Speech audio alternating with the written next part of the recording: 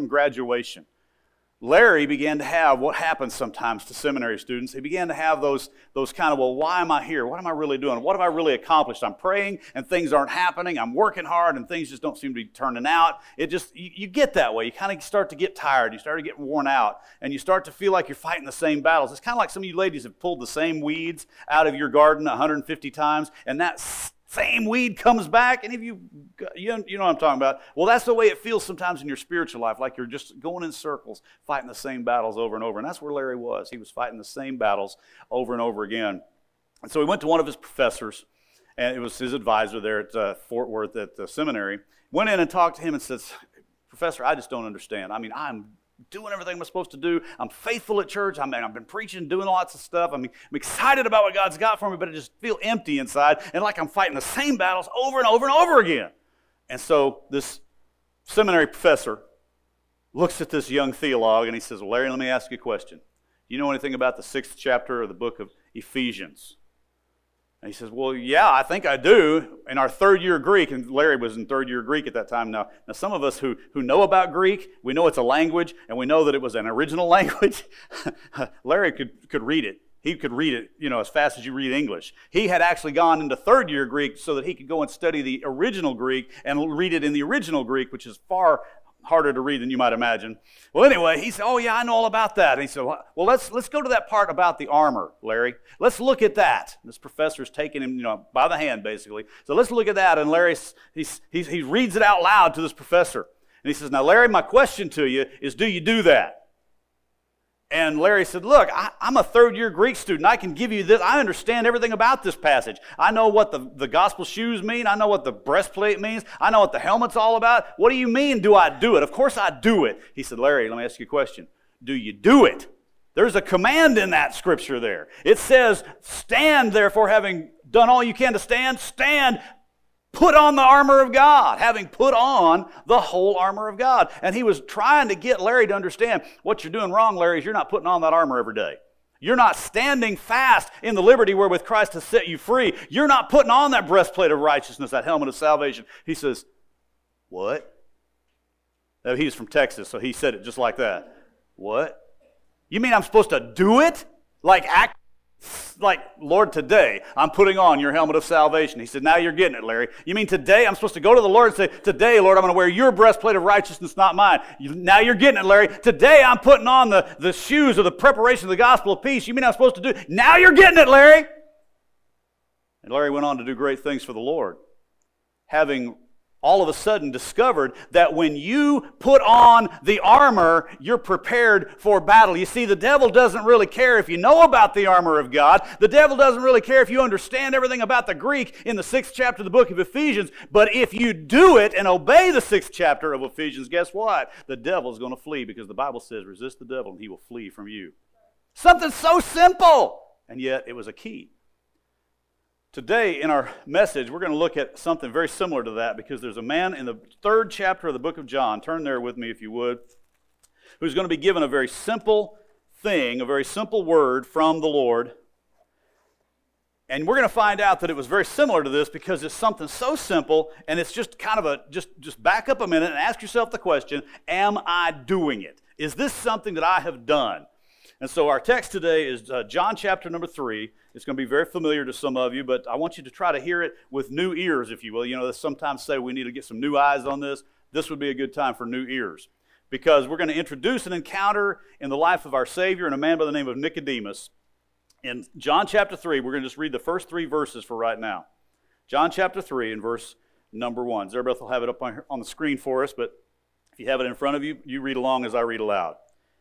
Now, there was a man of the Pharisees named Nicodemus, a ruler of the Jews. This man came to him, that is to Jesus, by night, and said to him, Rabbi, we know that you have come from God as a teacher, for no one can do these signs that you do unless God is with him. Jesus answered and said to him, Truly, truly I say to you, unless one is born again, he cannot see the kingdom of God. This is that famous place in the old King James where it said, ye must be born again. And that's what really the idea is, that he's trying to get to Nicodemus, and he's talking to this man. Now let me set the stage for you a little bit. First of all, people read this and they say, ooh, look at that. He came by night. Why did he come by night? He must have been afraid. Well, you can put that on him if you want to, but the fact is if he wanted to talk to Jesus by himself, he's going to have to wait until all the crowds were gone. And everywhere Jesus went, Jesus had crowds following him. At least he had 12 disciples with him all the time. If he wanted to speak to Jesus one-on-one and really speak to him man to man, he was going to have to wait till sometime in the night.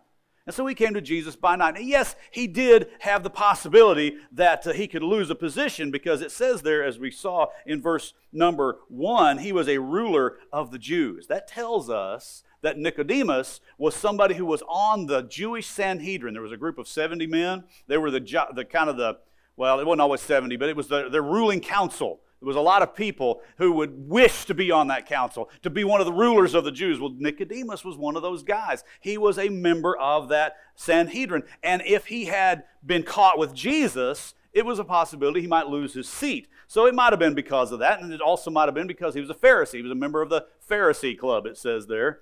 And Pharisees, if you talk about religious folks, you haven't talked about religious folks until you've talked about the Pharisees. And so if he was found to be going to Jesus and asking Jesus, requesting anything from the Lord, he might have lost friends. He might have lost reputation. So yes, it might have been that reason that he waited till night. But mostly, it was because he wanted to get to Jesus, because he was genuinely seeking. He genuinely was sincere. He was an open soul seeking for God. And so he begins the conversation. It's interesting, it's the Pharisee that begins the conversation there in verse 2.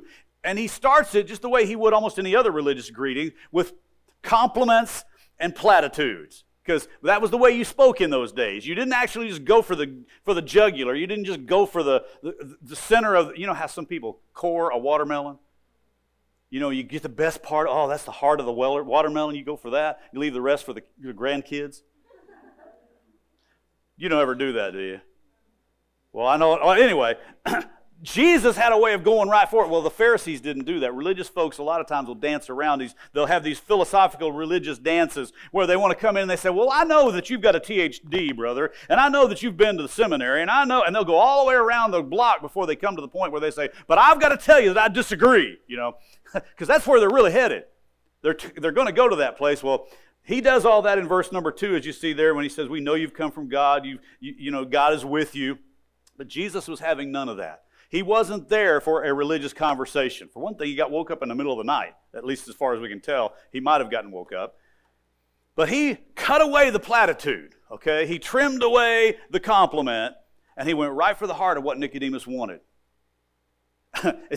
I love this. Sometimes I have to do this where somebody wants to come to me, they find out I'm a preacher, and they've got all these flowery words to say. And there's just a time to say, look, please put away your philosophical sword. What we're about to have is not that kind of conversation. And Jesus was basically telling Nicodemus, put away your butter knife, son. You're not here to butter me up. It's not going to be that kind of an encounter. And so Jesus laid it out plain and straight, just as it says there in verse 3. Truly, truly, I say to you, unless one is born again, he cannot see the kingdom of God.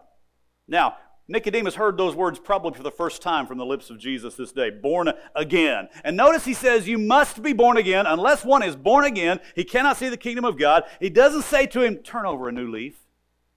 Oh, go get a self-help book, Nicodemus, and just improve your thought life. Boy, if you'll get some positive mental attitude, you get out there and you can dig it out, buddy. You can do it. Pull up your pants and get out there and get busy with it. You know, a lot of people they think that's how to do it. Nicodemus, follow every letter of the law. That's not what Jesus said. No, he said born again. And by that, what he's telling this religious ruler is that all the works that you could do, that is all the self-improvement, all the nitpicky keeping of every letter of the law is never going to be enough. And remember, think who Jesus is addressing. He's not addressing some booze-stinking bum in the gutter. He's talking to a ruler, a religious ruler of a religious people, and a Pharisee, which means he was even above that because he was keeping the law when other people didn't, and he was a seeker after truth. He's talking to that man, not some intellectual now who has chosen, well, I don't think we need God anymore because after all, science has proven that God isn't real. Oh, really? With that person, I'd like to have a philosophical conversation because I can prove him wrong in about 5 minutes. But Jesus wasn't even addressing that man. Jesus wasn't addressing that person down in the jailhouse who's there for some vicious crime or that corrupt government official. No, Jesus is speaking to a good man. Jesus is speaking to an honest man, an honorable man, a religious man. And Jesus says to him, you must be born again, unless one, including you, want to be a partaker of the kingdom of God. If you want to see the kingdom of God, you, Nicodemus, must be born again. See, that's one of the problems we have with 21st century Western culture. And I'm talking about Americans, British, Germans, Spaniards, whatever. You put anybody in there. If you're kind of from the Western tradition right now, you hear it all the time. Oh, society needs a change. Our society is broken. Society needs reform. We can hear the outcry. If you watch 5 minutes of cable news, you'll know that somebody's got the answer. And it's society that needs to change. Society needs a radical turn. Left, right, up, down, center, behind, whatever. Society's broken. But hey, now me, I'm okay. I mean, after all, I'm kind of a nice guy. I get along with my neighbors. I'm not so bad. And the vast majority of people inhabiting Western culture today, they'll acknowledge the brokenness of our society. They'll acknowledge that things are not fair. They'll acknowledge that things need to change. They'll even sometimes see the imperfections in others and what they will actually genuinely call evil, which is hard to get some people today to call anything evil, but it's sometimes, once in a while, they'll actually see something they can say, wow, now that was evil, when it rears its ugly head. And still, that person who can see evil, recognize perfections in others, will look at themselves and gamble that their good will outweigh their bad, and somehow I'll be okay. You know, I've never done this before, but I want to do a little thought experiment with you. Let's say that I could build a robot, okay, a moral robot. A robot that can be morally right or wrong, okay? I'm going to do this, so remember, it's a thought experiment. It's pretend, okay? But let's say I could. And I've got this robot right here, and what I want to do with this robot is I want to drain into that robot the very best traits that you have, okay? Think about your very best trait. I'm going to take that very best trait, and I'm going to put it into this robot, okay? Let's say I take Alethea's kindness.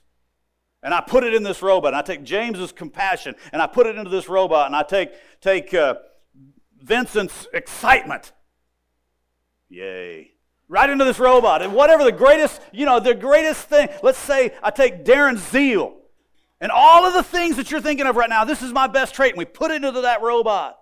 And he's full now, and now he's going to go stand. We're going to take that robot with all of your best traits and stand him before God, and he's going to stand there in judgment before God, because the Bible says, as appointed unto men once to after this the judgment. He's going to stand before God. Is Mr. Robot going to stand before God and be found equal to the righteousness of Jesus? Or is he still going to fall short? I'm talking about he's got your best traits. He's got your best traits. He's got Kaylee's honesty, the whole thing. Mr. Robot's in trouble, because you see, when you stand in judgment, you're standing based upon the righteousness that Jesus has, which is perfection. And I don't care how good your best trait is, it's still tarnished by pride. It's still tarnished by sin. It's still not quite measuring up to perfect. And so even your best trait doesn't measure up to perfect. Where's the rest of it going to fall? See, that's the problem with 21st century Western culture, with America, with Oklahoma, is we have a problem just admitting that we got a problem. And so let's just think about that. Mr. Robot's in trouble. Why? Because all have sinned. That is, none of us are perfect, even our best trait. All of us are guilty. All of us have been poisoned by sin's bite. Now Nicodemus had never heard the term born again before, and many of us, maybe some of you in this morning, never heard that. Born again. And here's Nicodemus, a ruler of the Jews, one of the most religious men you could ever meet, and he's looking at Jesus, and he hears born again, and his response is, what? Kind of like my friend Larry. And so Jesus takes verses 4 all the way down to 13, basically helping Nicodemus understand just how much he doesn't know. And Nicodemus, I won't go through all of it, but Nicodemus keeps saying, I don't get it. I don't understand it. In verse number 9, Nicodemus answered, how can these things be? In other words, I'm just not getting this. And so in verse 14, Jesus takes him back to, this is how you do it. How can one be born again? How do you do that? And so Jesus says something that for some of us is going to be such a weird thing. But Jesus says in verse 14, go down there with me, in verse 14 and 15. This is John chapter 3, verse 14. Jesus says to Nicodemus, as Moses lifted up the serpent in the wilderness, even so must the Son of Man be lifted up, that whoever believes may in him have eternal life. Nicodemus, you remember that snake that God had Moses put on the tall pole? You know, that wooden post that Moses raised up, and it was in the center of the camp there, and everybody could look to it. Well, of course, Nicodemus recognized that. Nicodemus would have known all about that. He was an expert in the Old Testament. He might have actually been able to quote that section of Scripture verbatim to the Lord. Well, for those of us who are not specialists in the Old Testament, let's go find it and see what it says. It's in the book of Numbers. Genesis, Exodus, Leviticus, Numbers. Fourth book of the Bible. Numbers, chapter number 21. If you were looking there in your cross-reference in chapter 3 of John, you might have seen that the cross-reference tells you to go to Numbers 21. That's a neat thing about a lot of Bibles. They have that cross there. But in Numbers chapter number 21, since many of us need a refresher with this, let's begin in verse number 4. And again, Zerbeth will have it up here on the screen for us, but if you have it in your Bible there, take a look at what's said, verses 4, 5, and 6. And they set out from Mount Hor. This is when the people of Israel were in the wilderness wandering, or headed to the promised land still. The Lord, in verse 4, they came Mount Hor by the way of the Red Sea to go around the land of Edom. And the people became impatient because of the journey. And the people spoke against God and Moses. Why have you brought us up out of Egypt to die in the wilderness? For there's no food and no water, and we loathe this miserable food. Now, that word food there is probably better translated bread. It's talking about something else besides just food, but it's mostly, it means bread in the original language. So notice, first of all, I want you to see, Nicodemus is thinking about this, but for us, let's notice, why were these grumblers? Why were they grumbling about? Well, it was a hot place. They were in a desert. They were in a wilderness. They had been walking for a long time, and now they've come to this place where they could go down the highway and get to somewhere where they're going in about 14 miles. But no, we're not going to let you come through our land. You've got to go around 50 miles. Wouldn't you like that if you're on foot? Hey, take a 45-minute detour. For us, big deal. Now, take a 14-day detour, walking an extra 45 miles on foot. They might have gotten grumbly about that.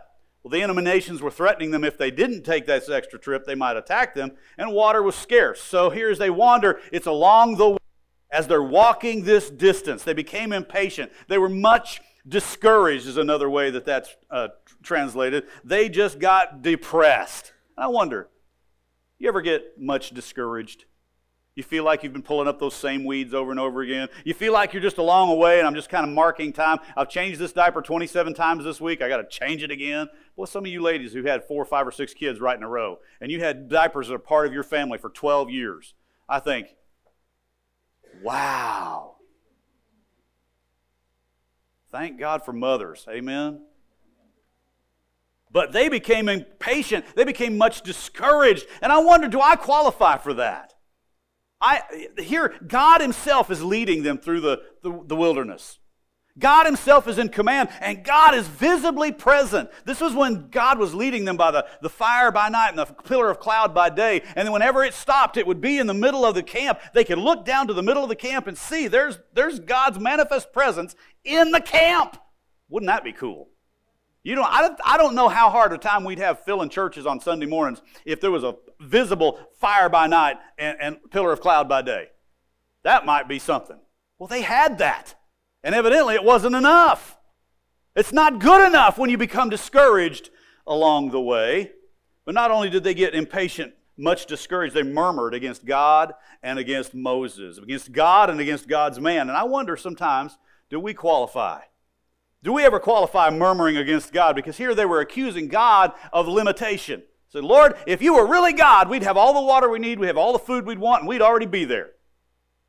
Are we there yet?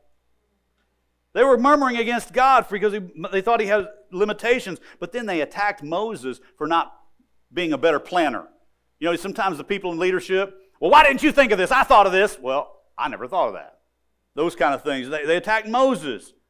And then they attacked God of actually plotting to kill him. Look in verse 5 there. It says, you've brought us out of Egypt to die in the wilderness. If God had wanted to kill those people, He could have made them all drop dead that fast. He could have let them be taken by the death angel, but He didn't. God Himself had rescued them from Egyptian slavery. He had gone down and released them from bondage from the Egyptians. And not only that, He had redeemed for Himself a people.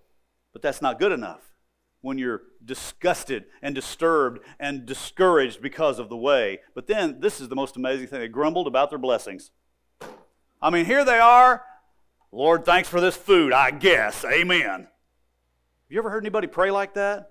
No, because we're too cultured and erudite to speak like that in public, but a lot of us think that. Especially when we're driving by somebody else's $300,000 home and we're going home to a trailer house. But hey, if God provided that for you, that's God's gift to you. Are you thanking God for that trailer house? But they grumbled about their blessings. And I wondered, do we ever qualify? Here they were grumbling. They were saying, hey, we don't like this food, which as I mentioned is better translated bread. In other words, here, we've got this stuff called manna. We got to go out and pick it up every day, and we can grind it into this. We can bake it into bread. They had manna for breakfast, lunch, and dinner. But they wanted a hot pan of cornbread. Can't we have beans once in a while? That's kind of what they were grumbling about. They didn't like their provision, but yet God Himself was providing them with meat and manna. They also were complaining because they didn't have a permanent source of water. You know, if you've got a permanent source of water, you've got a well, you don't have to worry about it anymore. Hey, God, we don't need you anymore. We've got our water right here. Thank you. We'll see you next week.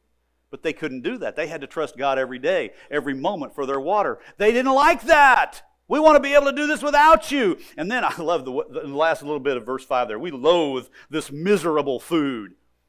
Now, if you've ever read anything about manna, by the way, you know what manna means, the word manna? It means, what is it? Seriously, that's what it means. It's directly translated, what is it? Because it was little flakes that they could pick up off the ground and it would form itself into, it wouldn't form itself. You could gather it up and you could make it, you could grind it into bread, you could cook it in a pot, all kinds of things you could do, but they really couldn't tell what it was because it was like bread, but it wasn't bread. It tasted like bread with honey, but it really wasn't honey. It really wasn't bread. It was something else. It was, what is it? And we got people all over the world today chasing what is it, wondering when they get their what is it, they don't know what it was they were chasing, and when they get it, they still don't know what is it. Well, they were complaining about their provision. God, we don't like this miserable food anymore. Can't we have beans and cornbread just one dinner? I'm sure they did have some beans, and I'm just funning. But the fact is, and the problem was, that it wasn't good enough. God Himself providing meat and manna. God Himself providing water. God Himself providing provision and protection, but it wasn't good enough because they were discouraged because of the way. And I wonder sometimes this morning, and maybe you could answer this for yourself, are we more of a person who is humbly grateful, or are we more grumbly hateful? I have a feeling a lot of people in America would qualify as grumbly hateful. Jesus, in the mind of Nicodemus, was trying to connect that grumbly hateful group to everybody. That's what He was trying to say, that everybody around you, in one way or another, is grumbling against God and God's authority. I don't want to follow God. I don't want to have to listen to God's rules. I want to live my own life. Okay, that's grumbling against God. Or how about this? God puts somebody in authority over you and you don't like them. Now, you're welcome to like who you like and not like who you don't like. But if God puts them in authority over you, you have a responsibility to them and to God to obey them. And here they were griping against God's order. They didn't like Moses anymore. I wonder how many of us would qualify for that when we've grumbled against our parents or against our boss. Because after all, them people at the post office are just two-legged. Anyway, that's what we do. They were grumbling against God's provision. And Jesus was trying to get Nicodemus to see that everyone, you and me, Jesus was telling Nicodemus they have the poison of sin, and that we have the poison of sin in us. And that sin is going to take us down the broad road to destruction, just like the Israelites there in Numbers 21. Nicodemus, that good man, all of us, good and bad alike, that group of people there had shaken their national fist in the face of Almighty God, just as we have. That group of people there individually had shaken their individual fist in the face of a holy God. And so what did God do about it? Now, this is the part where it sounds like, wow, why would God do this? Look at verse 6. And the Lord sent fiery serpents among the people, and they bit the people, so that many of the people of Israel died. Now, listen, as a Baptist preacher, I would love to let God off the hook and tell you right here that, well, God allowed the snakes, and God used the snakes. But no, that's not what it says. You know, I mean, the idea that says fiery, it could have meant that it was fiery color, like the red. It could have meant that the poison was like burning fire going through your veins. Whatever, they were horrible snakes. And the Scripture says that God sent them. Why? Why would God do that? Because that was the due reward. That was the just wages of their sin. The sin of rebellion, the sin of thanklessness, the sin of lawlessness, that was their just wages. And by the way, the bite was always deadly. How tragic. I mean, how horrible is that? It actually sounds like it's out of character for our God, for a God of love. Isn't He a God of love? Yes, He's a God of love, but He's also a God of justice and judgment, and He is a holy God who cannot abide and will not abide sin. And He also says that the wages of sin is death. And so what happened? Well, the people realized we're in a fix, and so they cried out for mercy. Look at verse 7. The people came to Moses and said, "We have sinned because we've spoken against the Lord and you. Intercede with the Lord that He may remove the serpents from us." And Moses interceded for the people. And the Lord said to Moses, "Make a fiery serpent and set it on a standard, and it shall come about that everyone who is bitten, when he looks at it, he shall live." It's one of the weirdest things in the Old Testament. I mean, I'm just telling you, this is even for me, as I've studied it many times. God had Moses make a snake, something in the shape of a snake, symbol of evil, symbol of suffering, their pain at that point, and put it up on this tall pole and put it right there in the middle of the camp. A wooden post, right there, way up high where everybody could see it. There was a representation of God's righteous judgment hung up on that piece of a tree there. And anybody who was snake bit, anybody who had the venom of the snake burning through their veins, they could look at that banner pole where that snake was. They could look and live. Well, for Nicodemus, all that flashed through his mind all at once. And I wonder about these things sometimes, and maybe it's just me, but I have to try to put myself in that condition, in that place. If I were in that grumbling camp, and all of a sudden I'm just walking along and I'm griping about dinner being manna again. I wish my wife could fix something besides manna. That's all we got, honey. Okay. And I'm walking along and all of a sudden, pow, one of those snakes gets me. Right there on the thigh, or not the calf, right there on the calf.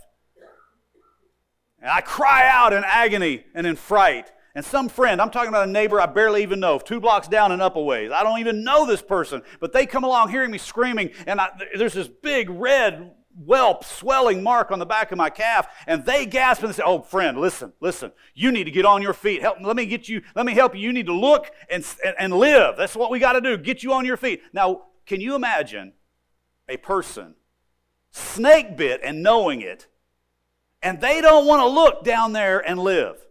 Can you imagine that? It would be hard to imagine, but I'm telling you today, in our culture, there are people that are that hard-headed and that hard-hearted that they would not even accept it if it was that simple. Because I'm here to tell you that the gospel really is that simple. I know human nature enough. Would somebody refuse to look and live? Absolutely. Because they're hard-hearted. They say, if I go to that and I say that I believe God can save me and I'm going to believe that He is who He says He is, I'm going to have to accept the fact that I am who He says I am. A sinner needing a Savior. And I'd rather not ever say that, so I'm snake bit, I know I'm going to die, I've lived without God, I'll die without God. And there are a lot of hard-hearted people in 21st century America right there. But some of them are just hard-headed. I mean, it's surely like my brother Naaman down here. I've got to run a race and get a ribbon, I've got to get a trophy, I've got to have all that, don't I? Well, no. All you have to do is accept the fact that God said if you'll just look, you can live. If you'll just accept the Savior that God has provided, you can be saved. But we don't. Somehow, in 21st century America, people are so hardwired to rebel. You say, well, is it just 21st century America? No, it's mankind all the way back to the Garden of Eden. Because it's the sin that's within us. It's not that they could not look and live. It was that they would not look and live. They chose rather to die. I mean, they could die in sight of salvation if they just turn their head and look in faith. Nicodemus, all that flashed through his mind as he was hearing this from the Savior. He knew all that. He understood all that. He was able probably even to teach a lot of that, the history at least. But just like my friend Larry, who knew all the Greek, it wasn't enough, Nicodemus. It's not enough that you know about it. The question is, and you must answer this question, have you done it?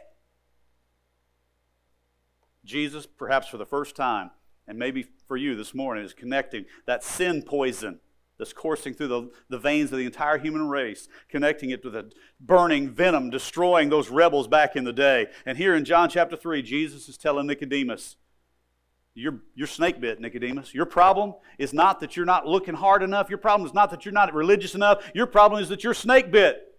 And it should be obvious to all of us who had those good traits we'd like to put into that robot guy. It's obvious to all of us that all of us have sinned, that all of us are guilty, that all of us fall short. And I'm telling you, friend, you are poisoned with sin. But now, having explained to Nicodemus all the bad news, Jesus goes on to tell him the good news. That's what it means here. And go back to John chapter 3 very quickly. I'm almost done. John chapter 3.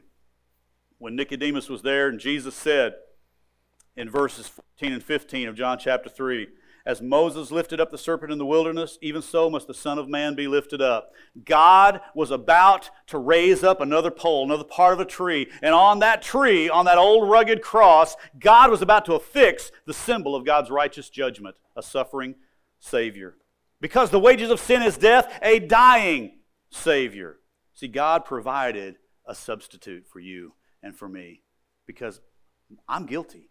My sin demands righteous judgment, and my righteous judgment will be to die. The wages of sin is death. So God provided a dying Savior so that somebody died in my place. And what the message was, even here to Nicodemus in verse 15, whoever believes in Him may have eternal life. All who in faith will look to Him can have their sins paid for, washed away forever. All who in faith look to Him can gain His righteousness, so that when we stand before God, we don't have our righteousness and our robes, but it's His righteousness and His robes. And we can be given everlasting life. And I'm here to tell you, you can do that today. And really, that's what this table's all about. It's about the suffering Savior. He's the one who died.